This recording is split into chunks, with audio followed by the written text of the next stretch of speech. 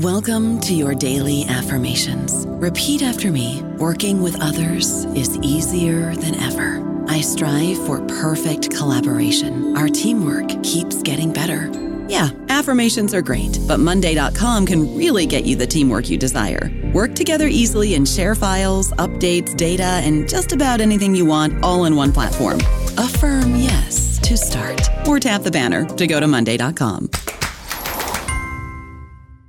Hello, everybody. This is Marshall Poe. I'm the editor of the New Books Network, and I'd like to tell you that we have a new and improved website. It has 2 new features that we think you'll love. One of them is a vastly improved search engine, so that when you type in keywords, you'll get a bunch of episodes really quick. The other is the ability to create a listener account, and in that listener account, you can save episodes for later listening, so you can create a kind of listening list. We think these features are neat, and we think you'll enjoy them. Please visit the site today. Hi everyone, and welcome back to another episode of New Books in East Asian Studies, a podcast channel on the New Books Network. I'm Ed Pulford, one of the hosts of the channel, coming to you today from a very snowy Sapporo in Japan. On the podcast today, we have Anne Reinhardt, Professor of History at Williams College in Massachusetts, who will be talking about her book, Navigating Semi-Colonialism, Shipping, Sovereignty and Nation Building in China, 1860 to 1937, which is published this year, 2018, by Harvard University Asia Center.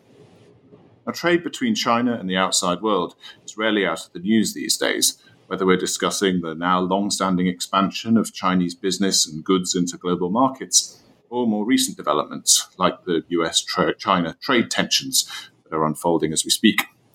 But for a long time, of course, global trade moved in other directions as Western countries and Japan employed a mix of coercion and collaboration to foist their wares and business priorities on China and dominated the country's trade and customs. Anne Reinhardt's new book, Navigating Semi-Colonialism, focuses on these very dynamics, and specifically the place of steam shipping as an index of the political, economic and social processes which unfolded in China between the mid-19th and mid-20th centuries. In Reinhardt's telling, trade in China's coastal and inland waters and the very vessels on which this was conducted become sites where much grander processes crystallize in physical space. The author covers a long period richly revealing in the shifts in relationships and hierarchies which occurred among Chinese and non-Chinese actors over time. Reading this work of quite amazing depth and scope, we're left in little doubt regarding the importance of steam shipping as what Reinhardt herself calls a means of interrogating China's experience of Euro-American and Japanese colonialism. From close-at-hand specifics about what was going on in commercial boardrooms, government departments, and below deck, Reinhardt takes us elegantly to higher levels of elevation too, revealing the place of steam shipping within global developments in trade, transport, and technology, as global modernity took shape. In sum, this multi-level approach offers us fresh, nuanced ways of understanding what semi-colonialism itself was, and of perceiving the long legacy of this experience, which to this day informs relations between China and the outside world. But in any case, without further ado, I'll say, Anne Reinhardt, welcome to the podcast. Thank you very much. Well, thanks very much for agreeing to appear. And I greatly enjoyed the book and I'm looking forward to talking about it. But before we do, perhaps I could just start by asking you about yourself and your background and how you became interested in China and history and so on. I got interested in Chinese studies mostly through an interest in language studies when I was in high school. So when I started college, I started studying Japanese, actually, and sort of backed into Asian studies. And then from there, got very interested in China and Chinese history. And then went on, I did an MA in Asian studies and a PhD in history. Mm-hmm, mm-hmm. And where was it you studied? Sorry. My BA is from Harvard, MA from UC Berkeley, and PhD from Princeton. And what was it about the particular period that we cover in or just covered in this book that attracted you? When I was in grad school, it was sort of at least as I remember, it was kind of the height of post-colonial studies in history departments. I think that a lot of people were talking about subaltern studies, et cetera. And I felt like there was a lot of space to bring some of those insights into Chinese studies, even though it wasn't really something that at that time people were talking about a lot in Chinese studies. Of course, in the interim, that those kind of investigations have expanded quite a lot. But that was what got me started on that. Mm-hmm. And actually, one real rich or sort of strength of the book is the way that it teases out some of these relationships between broader post-colonial and colonial discourses and what occurred in China, which, as we'll go into, was in many regards somewhat more complicated than how those themes have been discussed elsewhere. But was it the case that the book came directly out of your PhD then, or yeah, this is my PhD dissertation. It basically expanded somewhat, but yes. It doesn't. I'd alert listeners to the fact that it doesn't read like like many PhD dissertations that I have seen, and indeed probably like the one I wrote. That's very kind of you. Certainly a good deal more engaging and readable than that kind of thing. But great. Well, now we know something of where it came from, why don't we get right into it? Sure. So you begin the book as a whole sort of moves chronologically through time, starting, as I mentioned in the intro, in the mid-19th century and coming forward, although 1937 is the sort of stated end date in the title there, we do actually come forward up to the sort of mid-20th, giving us a really great historical span there. But in the introduction, you sort of outline the key terms that shape the book and kind of recur through the periods that you're discussing. So it seems like a sort of pretty obvious question to start with, but could you perhaps give us a bit of an outline of the shipping situation you focus on here, and why it is that it provides such a revealing lens through which to look at China's semi-colonial experience and the emergence of nationalism and concerns over sovereignty? Sure.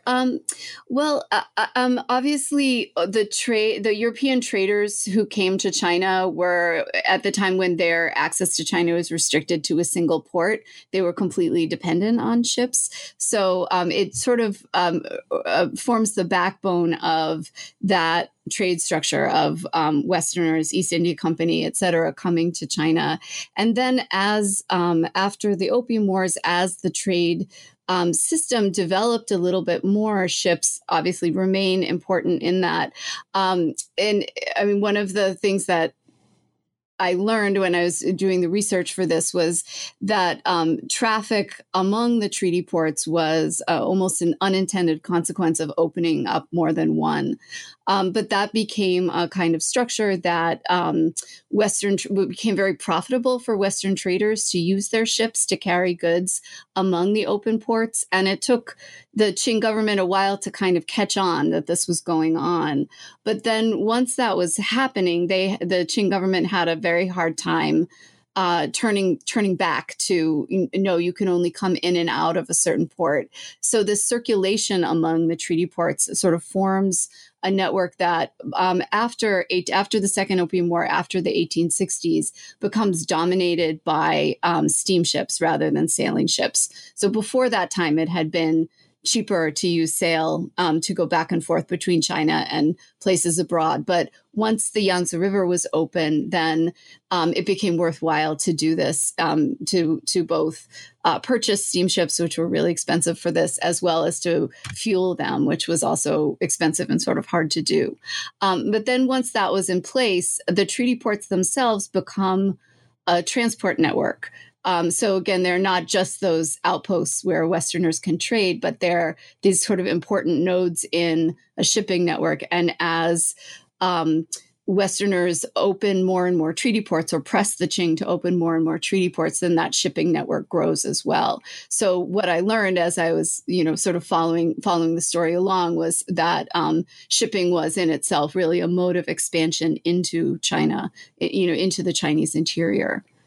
Mm-hmm, mm-hmm. So that picture emerges really clearly from in the early part of the book that we'll move on to shortly, from the point where Guangzhou Canton is the sole place where outside shipping can get in and trade, to a broader picture where other ports are available. You mentioned there just the kind of interactive dynamics a little between the Qing and the outside powers, Britain in particular at the start, in trying to open up more opportunities for trade. This brings us quite neatly onto, I guess, one of the key framing ideas of the whole book, namely semi-colonialism, which is a term associated with China's 19th and early 20th century history, of course, a great deal. You have a really fascinating presentation of what this means to you and how you are theorizing this in the book, looking, as you say, at both sides of the hyphen, both the semi part and the colonialism part. Could you flesh this out and sort of explain to us how you understand semi-colonialism in the context of this book and more broadly? Yes. No, it's, I mean, certain people have often said to me, well, this is the way the Chinese state talks about this, are you sure you want to use this term, and so on and so forth. And I am using it a little bit against the grain of that semi-feudal, semi-colonial kind of formulation, where I'm just ignoring the semi-feudal part of it and looking at the situation in China in which you do have foreign expansion into Chinese territory, and the sort of some impingement of Chinese sovereignty, but at the same time, the original government is left intact. And again, for me, it felt important. I mean, there are people who would argue that you really don't need the semi part of it. Let's just talk about this all as a larger category of colonialism. But I do feel like if you do that, you lose a lot of the nuance of what that kind of margin of preserved Qing sovereignty meant for the shaping of the relationship between China and the outside powers. And in my book, it's primarily Britain that I'm looking at. Eventually, Japan comes into the picture too. But I do also, I mean, I think it's significant that Britain was the power that really shaped the treaty system the most in the period that I'm looking at. So what I was trying to get at was, why that sort of margin of sovereignty still mattered. At the same time, without denying, like taking it to the other extreme and saying somehow, well, because China was semi-colonialism, had semi-colonial rule, then somehow it wasn't really colonized, right? Just to sort of take away some of the kind of moral charge that I think we associate with colonialism, because I think you can see many very similar kind of processes going on in China as you can see in countries that are essentially, the formal colonies of another power. So again, I use the term because it allows me to look at the both and rather than, either or. If you used if we used a different kind of term, like I kind of dismiss the idea of informal empire as a useful term of that, because I think that this sort of gets at the broader situation that I was interested in. Right. No, that makes a lot of sense. And I think the distinctions that you're making there between semi-colonial and more broadly colonial dynamics come out with periodic, really fruitful comparison with India in particular. You mentioned that Britain is significant, that Britain is a major player, and I guess India as a former colony makes a very productive counterpart to the Qing experience. And in terms of the Qing and the interaction with Britain, and as you mentioned later, Japan, you discuss this in terms of collaboration. So this, I guess, gets us into this question of the limits of action, the kind of constrained sovereignty, perhaps, that the Qing dynasty had over Chinese territory at this time. What is collaboration kind of for you? How does this term help us understand what was going on? Yeah, no, and it's another term that's I imagine is going to get me in some trouble as this, as I talk more about the book. But when I'm using the term collaboration, not to talk about, again, the kind of collaboration that we usually associate with kind of wartime situation, collaboration with the Japanese and China, and so on. But I took it from, old theories of imperialism from Ronald Robinson's idea of collaboration, where he was basically making the argument that that some imperial formations are contingent on a kind of collaboration between the power coming in from the outside and the existing sort of government within each particular place. And I found it useful because it was very difficult as I did this research. I found it very difficult to be able to look at the agency of the Qing government in a very black and white manner, meaning that it was hard to see the Qing as either completely resisting the incursions of foreign powers into China or as completely cooperating with that.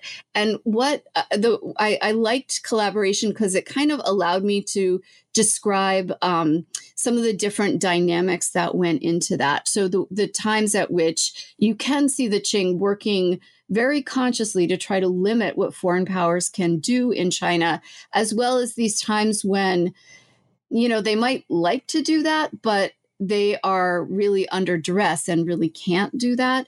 And so this term collaboration sort of allowed me to talk about both of those dynamics. So, I mean, I think, sometimes, I don't know, in older Chinese historiography, I think they would sort of say the Qing was completely cooperating with the foreign powers. But what I saw a lot of attempts at very kind of attempts to really hem in what the foreign powers could do in China through these sort of early part of the treaty system. And so it's kind of trying to capture the way that worked, the way that they could resist, but then also at times be somewhat overwhelmed by the kind of the asymmetries in power that they experienced. Mm-hmm, mm-hmm. And in that sense, that both collaboration and semi-colonialism, as you flesh them out in the introduction there, give names to something that, as you then kind of explain, is a pretty complicated concept or pretty complicated set of dynamics. So I think that's really, really helpful for setting us up regarding what the book basically, the points the book makes as it goes through. But of course, the Qing is not the only sort of point of concern as the book proceeds, and we move into the nationalist period that succeeded the Qing after 1911, 1912. How was it that these dynamics of collaboration and semi-colonial experience shaped the nationalist agenda and the resistance, kind of more widespread resistance to foreign encroachment that followed the Qing? Well, I think the sort of feature of that period, it's kind of suffused with this nationalist rhetoric. So once the Qing is gone, then in a way there's how should we say, very little mediation between, say, the foreign powers and their critics in China, so that the obviously, as we all know, the kind of nationalist rhetoric is much stronger and much more direct. But also at that time, because you have a clear idea of China as a nation, the asymmetries between, foreign steamship companies in China and Chinese steamship companies within China become much more pronounced. They become much more evident. So I think that then sort of further fuels this kind of nationalist rhetoric and the idea of sort of kicking out the foreign powers in order to establish a Chinese nation. Mm-hmm, mm-hmm. I see. Well, that's that kind of. So in a way, I mean, just to kind of be clear about, sorry, I'm sure that completely answered your question, but that in a way, collaboration is less relevant in the Republic, even though it does still happen to some degree. It's less of something that really governs this, that you don't have quite as much the same kind of pressure of expansion that you have in the Qing period, and you have a lot more outspoken resistance at that time. Okay, right. No, that's something that you bring out really clearly, and really gives us a very strong sense of the key distinctions and the key the key shifts in really dynamics across the whole of society that occurred as the Qing moved into, as the Qing didn't move anywhere, the Qing collapsed, but as China moved into a post-imperial or a sort of gradually de-imperializing era. But we can jump really now, I think, into the actual the chapters of the book itself. I think you've got a sense of how it's set up. You begin by going into more detail about the operation of the treaty ports, the expansion that you already mentioned of European interests into these ports in China that are secured as specifically privileged areas where foreign powers are allowed to trade, because the Qing kept a sort of pretty tight, well, at least desired to keep a pretty tight control over where outsiders were allowed to come in. Could you go into more detail perhaps about the treaty ports that are such a key part of China's colonial experience and the role of shipping within that? I mean, how it was that shipping was embedded in this expansion of interest in locations for trade across China. Yeah. Well, how should we say? So very soon after the Qing, and this is right after the Second Opium War, the Treaty of Tianjin, very soon after the Qing says that it's going to allow foreign flag ships to circulate among the treaty ports, it also makes a move to basically insist that foreign flag ships can only travel between treaty ports, that Western ship owners always wanted to take their ships everywhere, right, within China. And they kept arguing that they should have, along with free trade, a kind of free navigation of China's inland waters. But the Qing kind of uses the institution of a treaty port to limit that, to say, no, really the only places that you can stop your ships are in ports that have been formally opened by treaties, so that those treaty ports take on, they're not only kind of trade centers, they take on the importance of being kind of the key ports in a shipping network. And as the first steamships in China were all foreign steamships, for the most part, that were foreign flag steamships, then that network of treaty ports becomes sort of synonymous with steam navigation as well.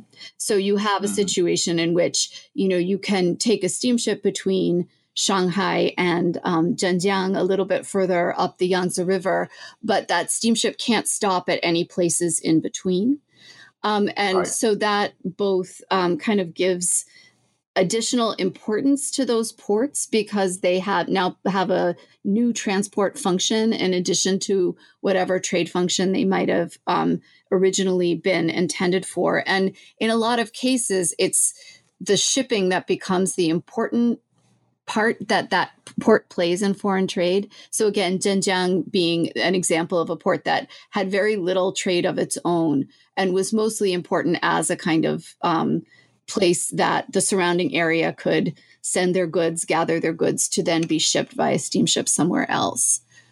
I see. And the discussion of the sort of push up the Yangtze, I think, is one really interesting early part of the narrative that you relate. The ports like Zhenjiang, at least in today's China, that there are quite a few of these places that are not so prominent anymore, and it's interesting to look at how the shifts. I used to live or spent a couple of years living in Wuhan, and Hankou is another of the main ports, one of the three cities that makes up Wuhan. Is somewhere that has retained some importance, but these sort of shifts in power and in prominence in national conversation are very interesting. But could you say a little more about how that sort of push up the Yangtze, which really is a sort of blood vessel running right through the center of the country, proceeded, and particularly what I enjoyed was the narrative about getting up all the way up to Chongqing, way into the interior. How did the sort of to and fro and the collaborative dynamics between Qing and outside forces proceed in that Yangtze basin area? Yes. Well, once after 1860, after the Treaty of Tianjin is implemented, then foreigners suddenly had a lot more freedom to travel within China than they had had in the past. So at that point in the early 1860s, you have many, many sort of expeditions going up the Yangtze looking for these transport routes that would link China with India. So it would link China, say, with British possessions in India. And so there was a lot of what we might think of as almost sort of exploration of mapping of the Yangtze that happened kind of early in the period that I look at. And in that time, some of those observers saw Chongqing as this very rich and lively port.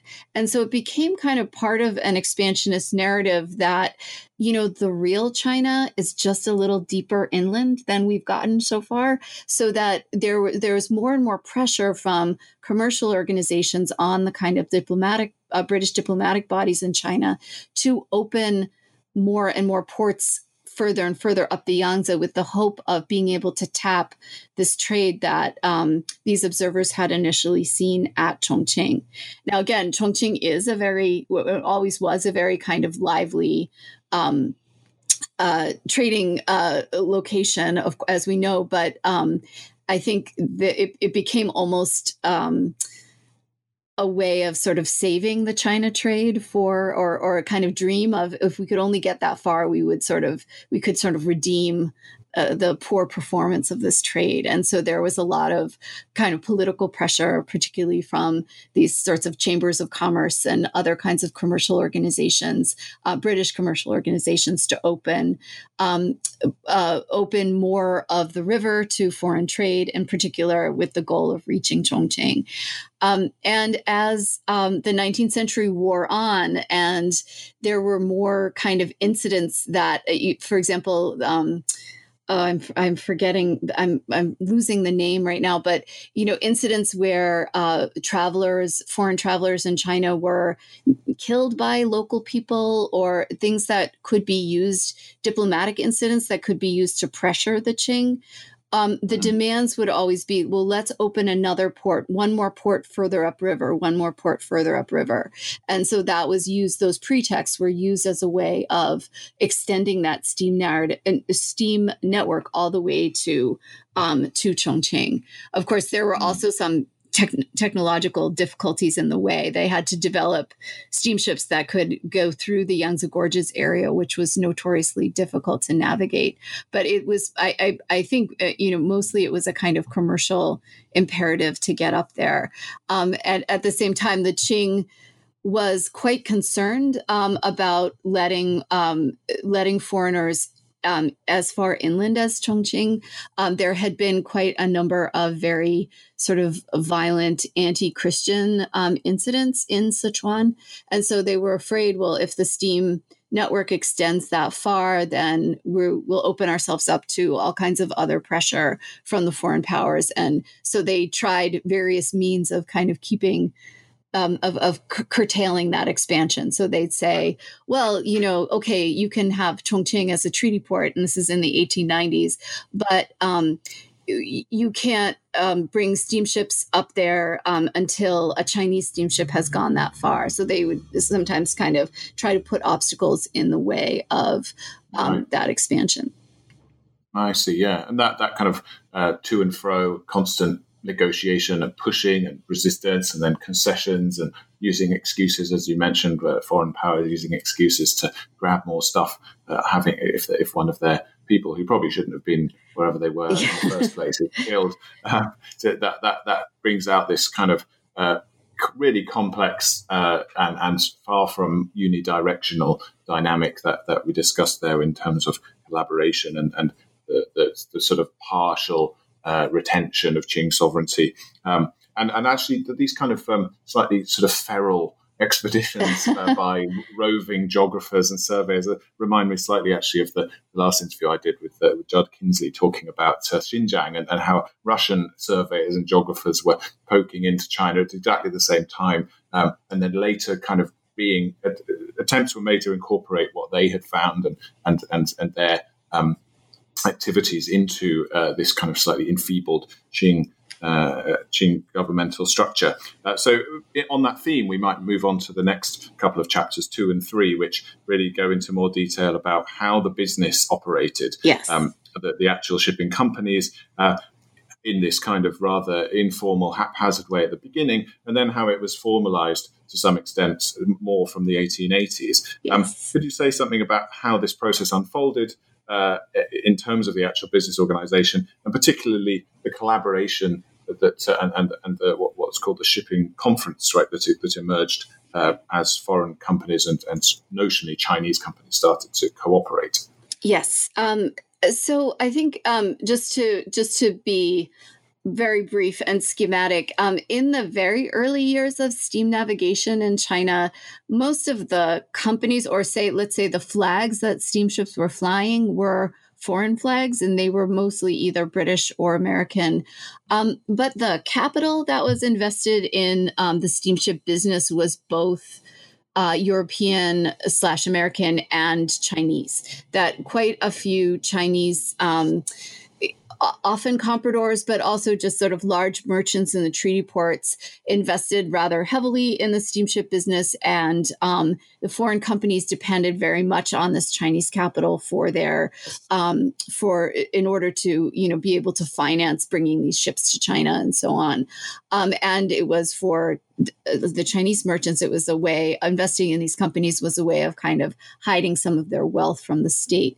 So, so there was this, I use a word that the North China Herald used to describe that sort of business structure. They called these the cosmopolitan companies, because the flag didn't necessarily match the capital that was involved in those companies. But then in the 1870s, that sort of much more kind of hybrid, those sort of hybrid companies begin to disappear, and that they're supplanted by companies where there's a much closer alignment between the capital invested in the company and the flag that the ships fly. And that happens for two reasons. And one is that British shipping, especially steam shipping, really takes off worldwide. And there's a lot of interest in Britain in investing in steamship companies.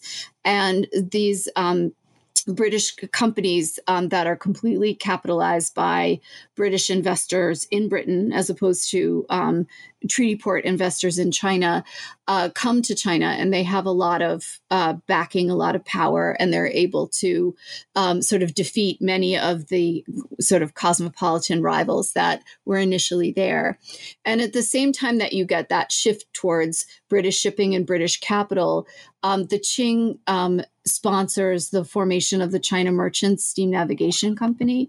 And that was supposed to be a company that would take back the essentially shipping in the interior of China from foreign companies and bring it back under Chinese control, so that the China Merchants Company, you had to be Chinese to invest in it. It was supposed to be supported, sort of generally supported by the state, but run by Chinese merchants.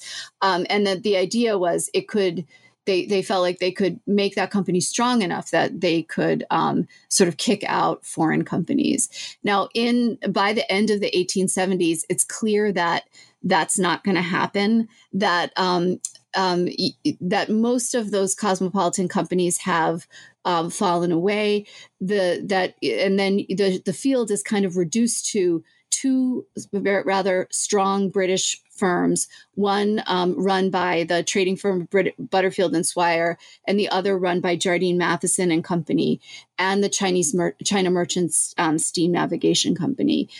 So those three are competing, and they're competing rather viciously along in the treaty port network with one another. And in the late 1870s and early 1880s, they decide that they're going to resolve this competition by joining together in in a shipping conference. And a shipping conference is it's almost a way of kind of cartelizing the shipping business. It's that these companies, they get together, they decide what they're going to charge for rates. They often will divide the business among themselves, saying, okay, well, for you people going from between Shanghai and Guangzhou, you're going to do these many sailings. Somebody else is going to do these many sailings. And then they'll pool and split the profits from those as well. So it's essentially, an organization that controls the business. And it's by cooperating, they can keep new competitors out. So conferences are a feature of 19th century shipping in general, especially overseas shipping.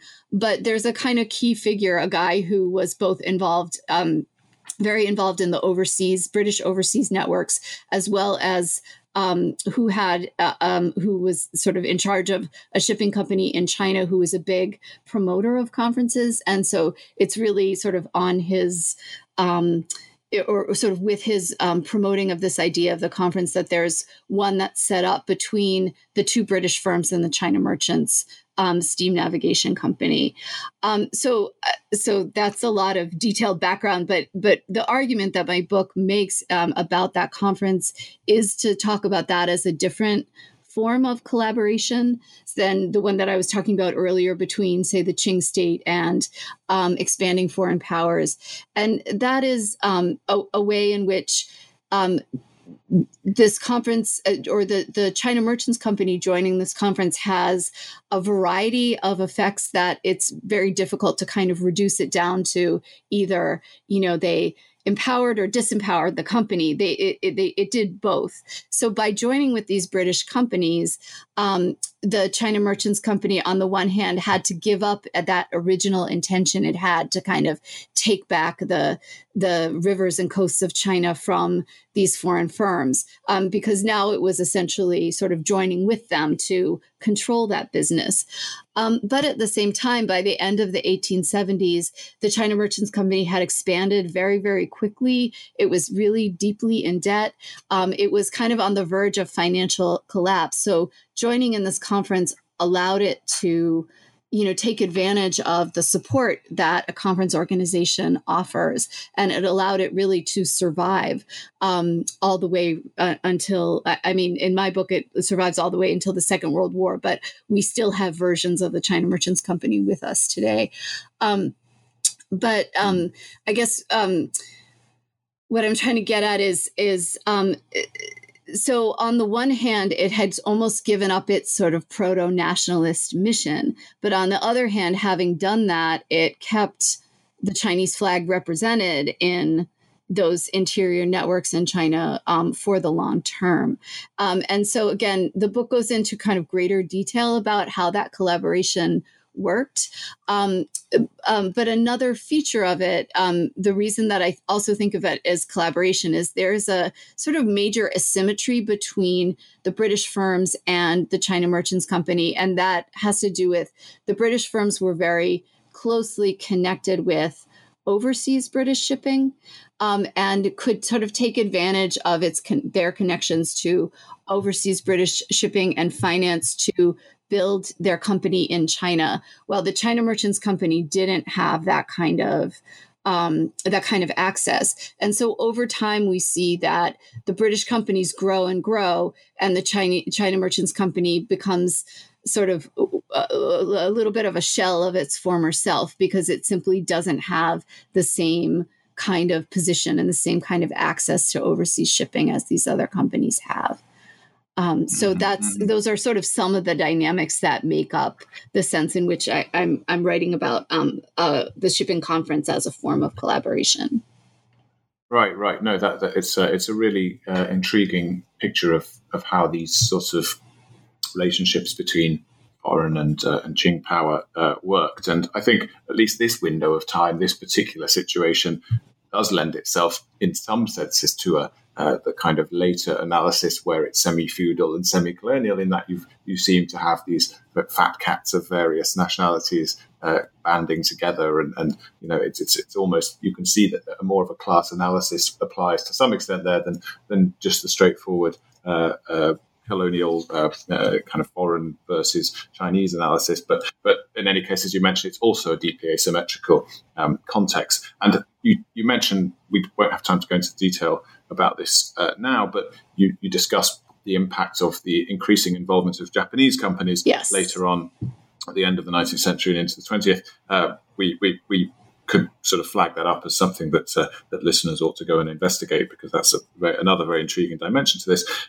But as we sort of move on, you discuss the sort of asymmetries of power dynamics and the operation of the companies themselves. But moving into chapter 4, where you start looking at the steamship as a social space, as you put it, what was actually going on board, what kinds of hierarchies and social dynamics were mapped out there. There are actually a lot of similarities between the way that these companies of various different national affiliations, including latterly the Japanese, are operating their ships. So could you give us a picture of what was going on in the ships themselves and what this said about the hierarchies, the violence, and the differentiations that were part of the semi-colonial experience? Sure. That's a kind of, that sort of twists the narrative of collaboration in a slightly different direction, but it is still there. I think that all of these companies, British companies, Chinese companies, Japanese companies, were organized in fairly similar ways. So in that sense, something like the Chinese or the China Merchant Steam Navigation Company replicates very closely the kinds of social spaces that you would see on British ships or Japanese ships as well.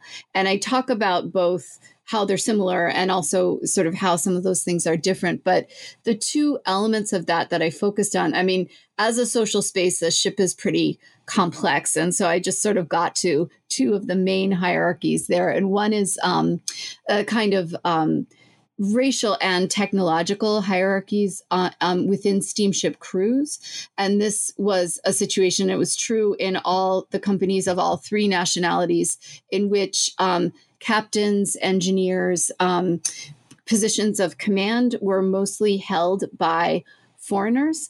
In British companies, they're held by Europeans. In Japanese companies, they're held by Japanese. In the China Merchants Company, those positions are usually held by Europeans as well. So that there's a kind of pardon me. And then all of the kind of unskilled positions on the ships, of people who are shoveling coal or doing sort of standard work on board on the decks, those are almost invariably crews of Chinese workers, so that there's a real sort of shift and a real kind of line drawn between the kind of common, what they call the common ratings on a steamship, the sort of unskilled positions, and then this kind of hard line at which the highly skilled positions are usually held by either Japanese or Europeans. And again, my book talks about sort of all the various reasons behind this, but what I was trying to highlight was the way in which the Chinese company in some ways needed to replicate some of these social spaces as a way of kind of competing with foreign companies. And so there's, situations in which where it's hard in China for a Chinese person to get the kind of technical training that would allow them to command a ship in a British ship or a Japanese ship. And so it was in some ways easier for the Chinese company to simply hire foreigners to navigate their steamships as well. And just moving on a little bit, the other hierarchy that I talk about is the way in which there's a kind of similar both class and racial hierarchy in the classes of passengers on board the ship. So generally speaking, in the steamships that I'm writing about, there are usually three classes that are set up for Chinese passengers, a first class, a second class, and a third class that have kind of different amenities and so on. But then in all of these companies, there's something called, it's usually called saloon class, or in some cases it's called sort of a special class. And that is generally the most expensive and sort of luxurious mode of travel. And generally speaking, that is reserved for either European or Japanese passengers. Now, again, part of the analysis in my book is trying to show how it's not as if somebody wrote down, here's our rule, like we don't let Chinese into the foreign first class of travel. And in fact, that line can be very porous. However, there were various mechanisms that I try to outline for keeping that sort of uppermost class of travel sort of apart from what we might think of as like just the local population. So that in Japanese ships, it was sort of a very, they had baths and Japanese food. In European ships, it was sort of characterized by a certain sense of luxury, but also sort of European sociability as well.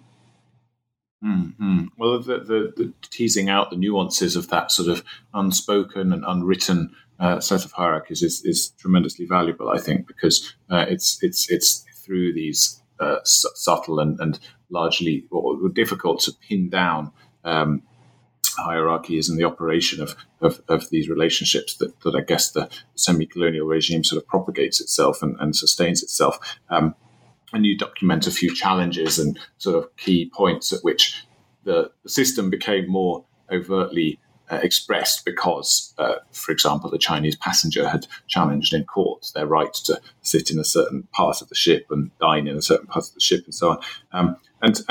So I suppose that some of these sort of acts of resistance or these moments where conflict becomes more obvious take us forward into a more widespread a more widespread phenomenon of resistance to colonial encroachment or semi-colonial encroachment as we move into the nationalist period after the collapse of the Qing.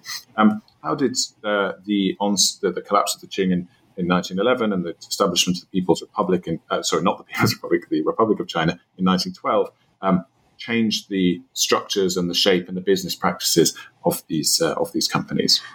Well, I would say in the first instance, you have a lot more Chinese companies that are part of the system. That in the Qing, there was a way in which the Qing tried to kind of reserve this role of the kind of major steamship company for the China Merchants Company.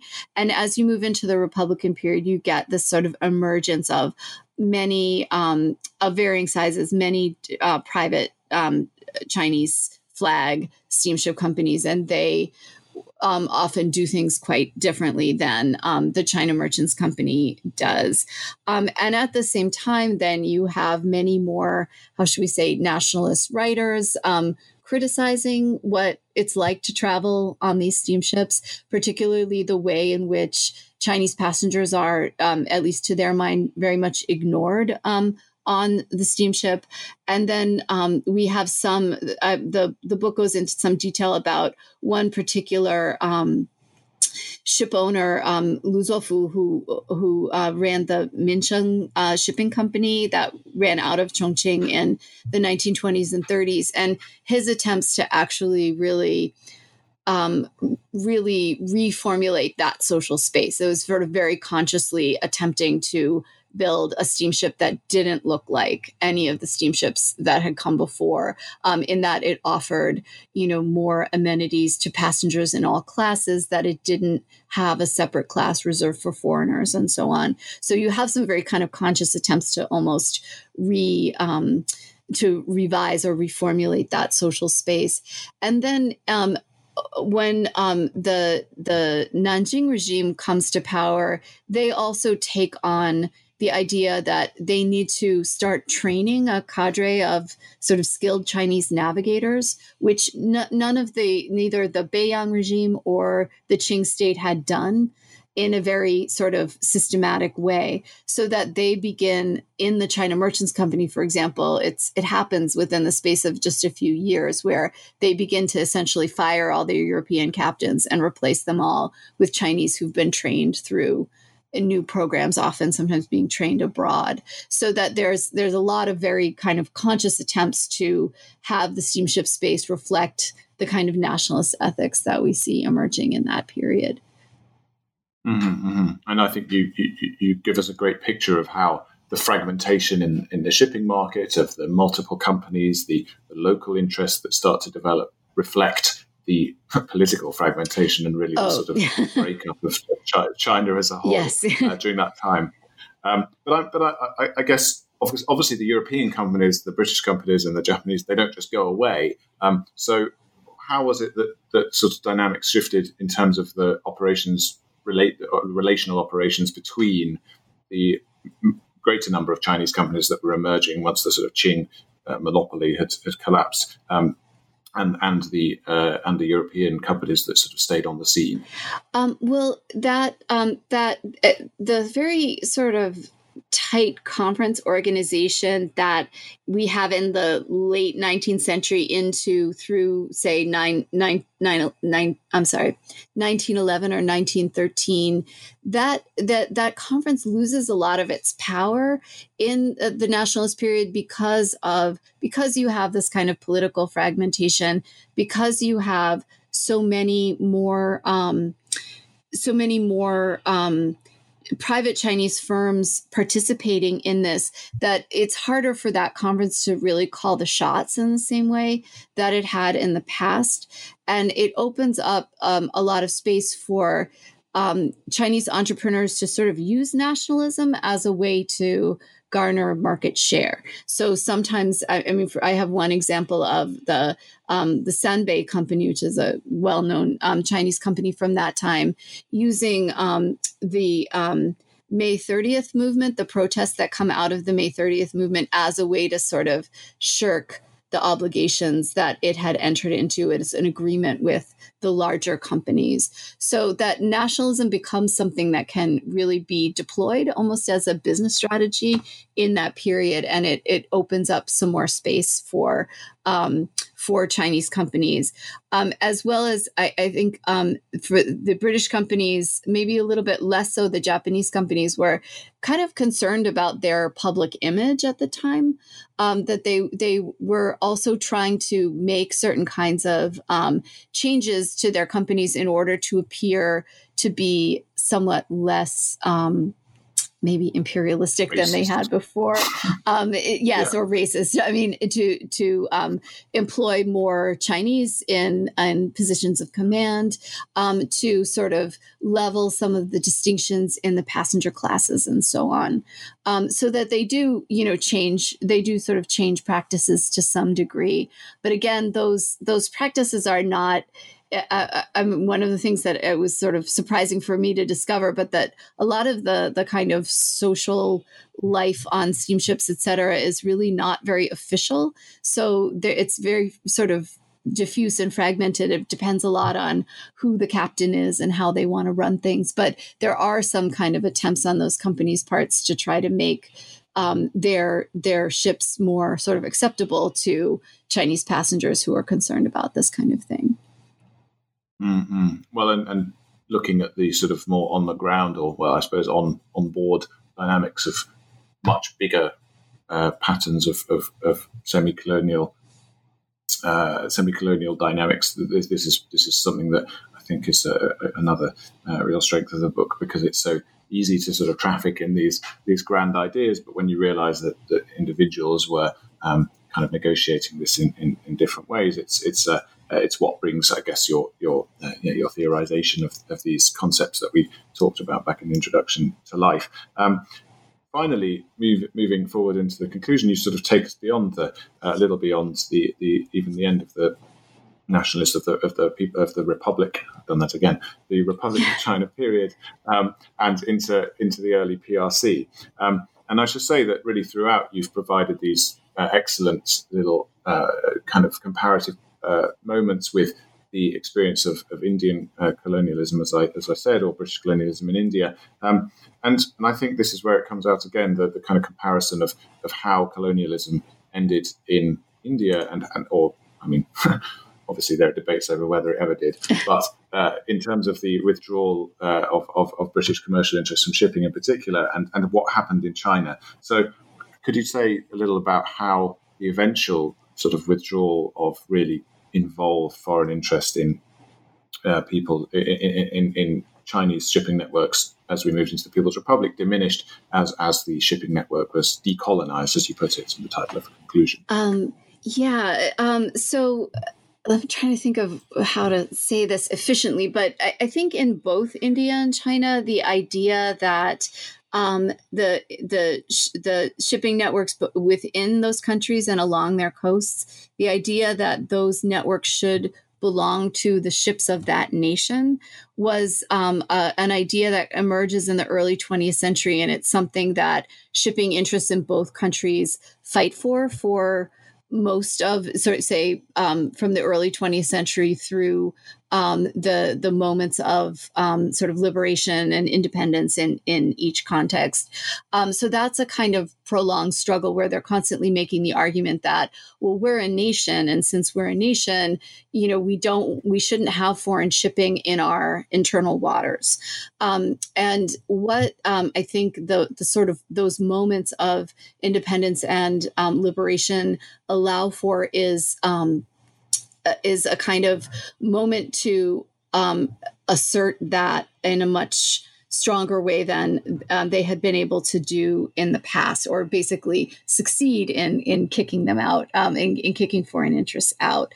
Of course, in China, the unequal treaties are abrogated during the Second World War in 1943.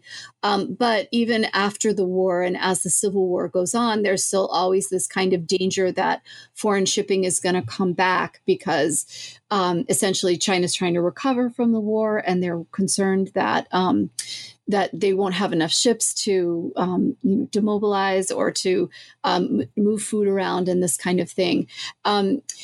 And so, I mean, what happens, I think, in both places is that the state plays a very big role in sort of, how should we say, controlling the shipping industry in such a way to ensure the kind of autonomy of either Chinese or Indian shipping at that time.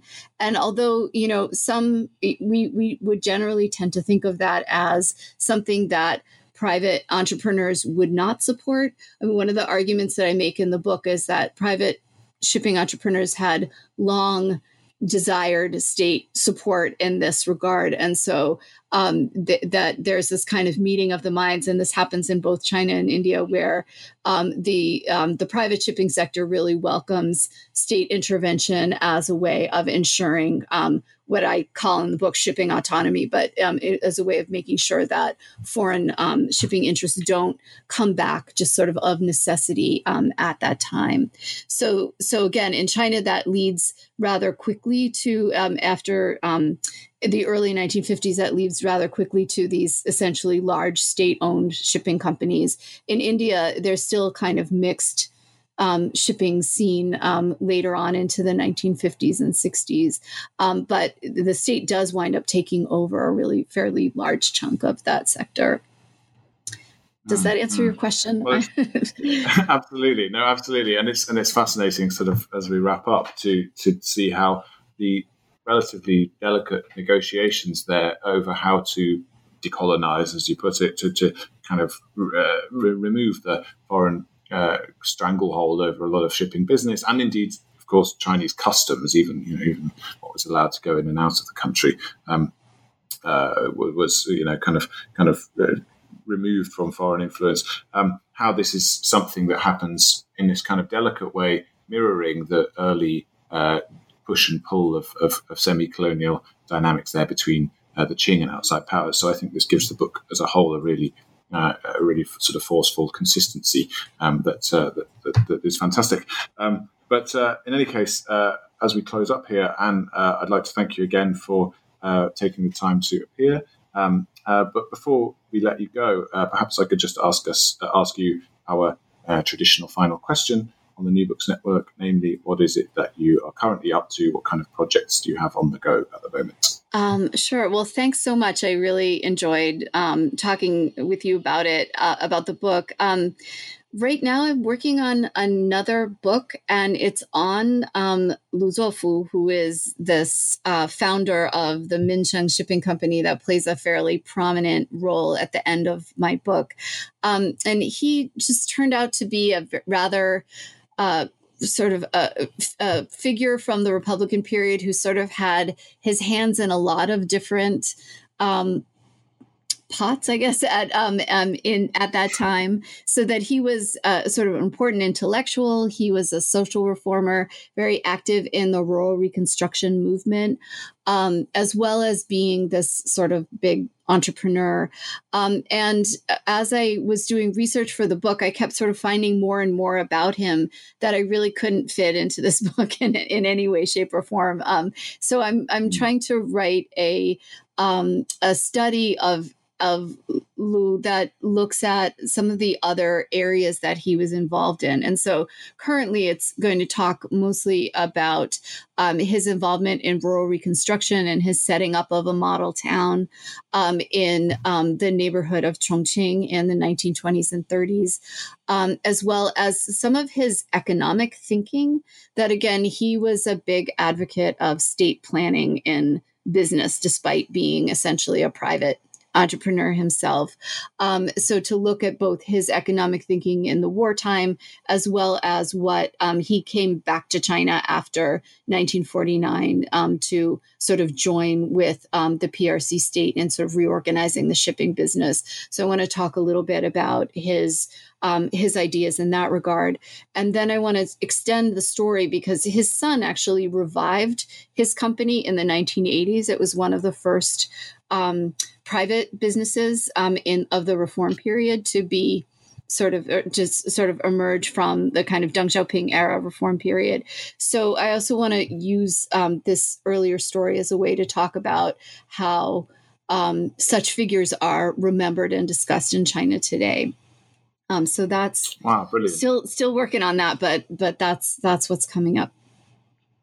That's great. Well, that sounds really fantastic, and really sounds like it will bring out another kind of new look at some of this kind of longue durée developments that as I mentioned in the introduction, really bring us right up to the present and ongoing developments in China. So thank you so much again, Anne. It was great talking to you, and I'm grateful for you having written the book and for appearing. Thank you so much. Listeners, thank you once again for listening to New Books in East Asian Studies, which is a podcast on the New Books Network. We will speak to you next time. Goodbye.